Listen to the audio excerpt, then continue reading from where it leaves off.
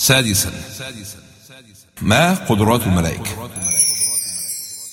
إلهي رجعت بذل افتقاري، بخوفي بضعفي، بدمع انكساري. رجعت أبوء إليك بسري، وأنت العليم بكل السرار. أحث خطايا فرارا وخوفا ومنك، ولكن إليك فراري. سادسا، ما قدرات الملائكة؟ الملائكة لها قدرات عظيمة. أول قدرة هي قدرة على التشكل بغير أشكالها.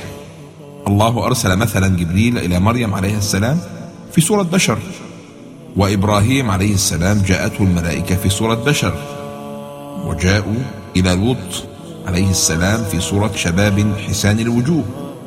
حتى النبي صلى الله عليه وسلم كان جبريل يأتيه على هيئة مرة مثلا دحية بن خليفة الكلبي، ومرة على هيئة أعرابي. وحدث النبي صلى الله عليه وسلم أن رجلا قتل 99 نفسا، ولما هاجر تائبا جاءه الموت في منتصف الطريق إلى الأرض التي هاجر فيها، فاختصمت فيه ملائكة الرحمة وملائكة العذاب، فالله سبحانه وتعالى أرسل إليهم ملك على صورة آدمي حكم بينهم. حتى القصة التي جاءت في الثلاثة من بني إسرائيل، الأبرص والأقرع والأعمى، وأن الملك تمثل لهم على هيئة بشر ليختبرهم. كل هذا دلائل على قدرة الملائكة على التشكل. هذه أول قدرة. القدرة الثانية عظيم سرعة الملائكة. الملائكة تنزل من السماء إلى النبي صلى الله عليه وسلم. سائل يأتي للنبي صلى الله عليه وسلم يسأله عن مسألة، لا يكاد يفرغ من سؤاله حتى يأتيه جبريل بالجواب من رب العزة.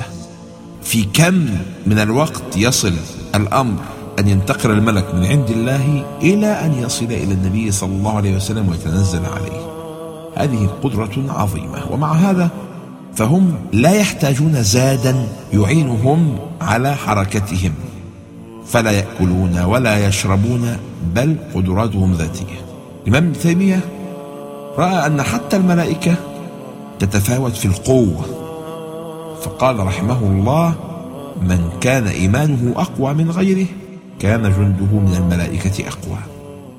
فمن وظائف الملائكة إذن إعانة العبد الصالح على الخير وإلهامه به، وكلما زاد صلاحا زادت قوة الملائكة في دعمه ومساندته.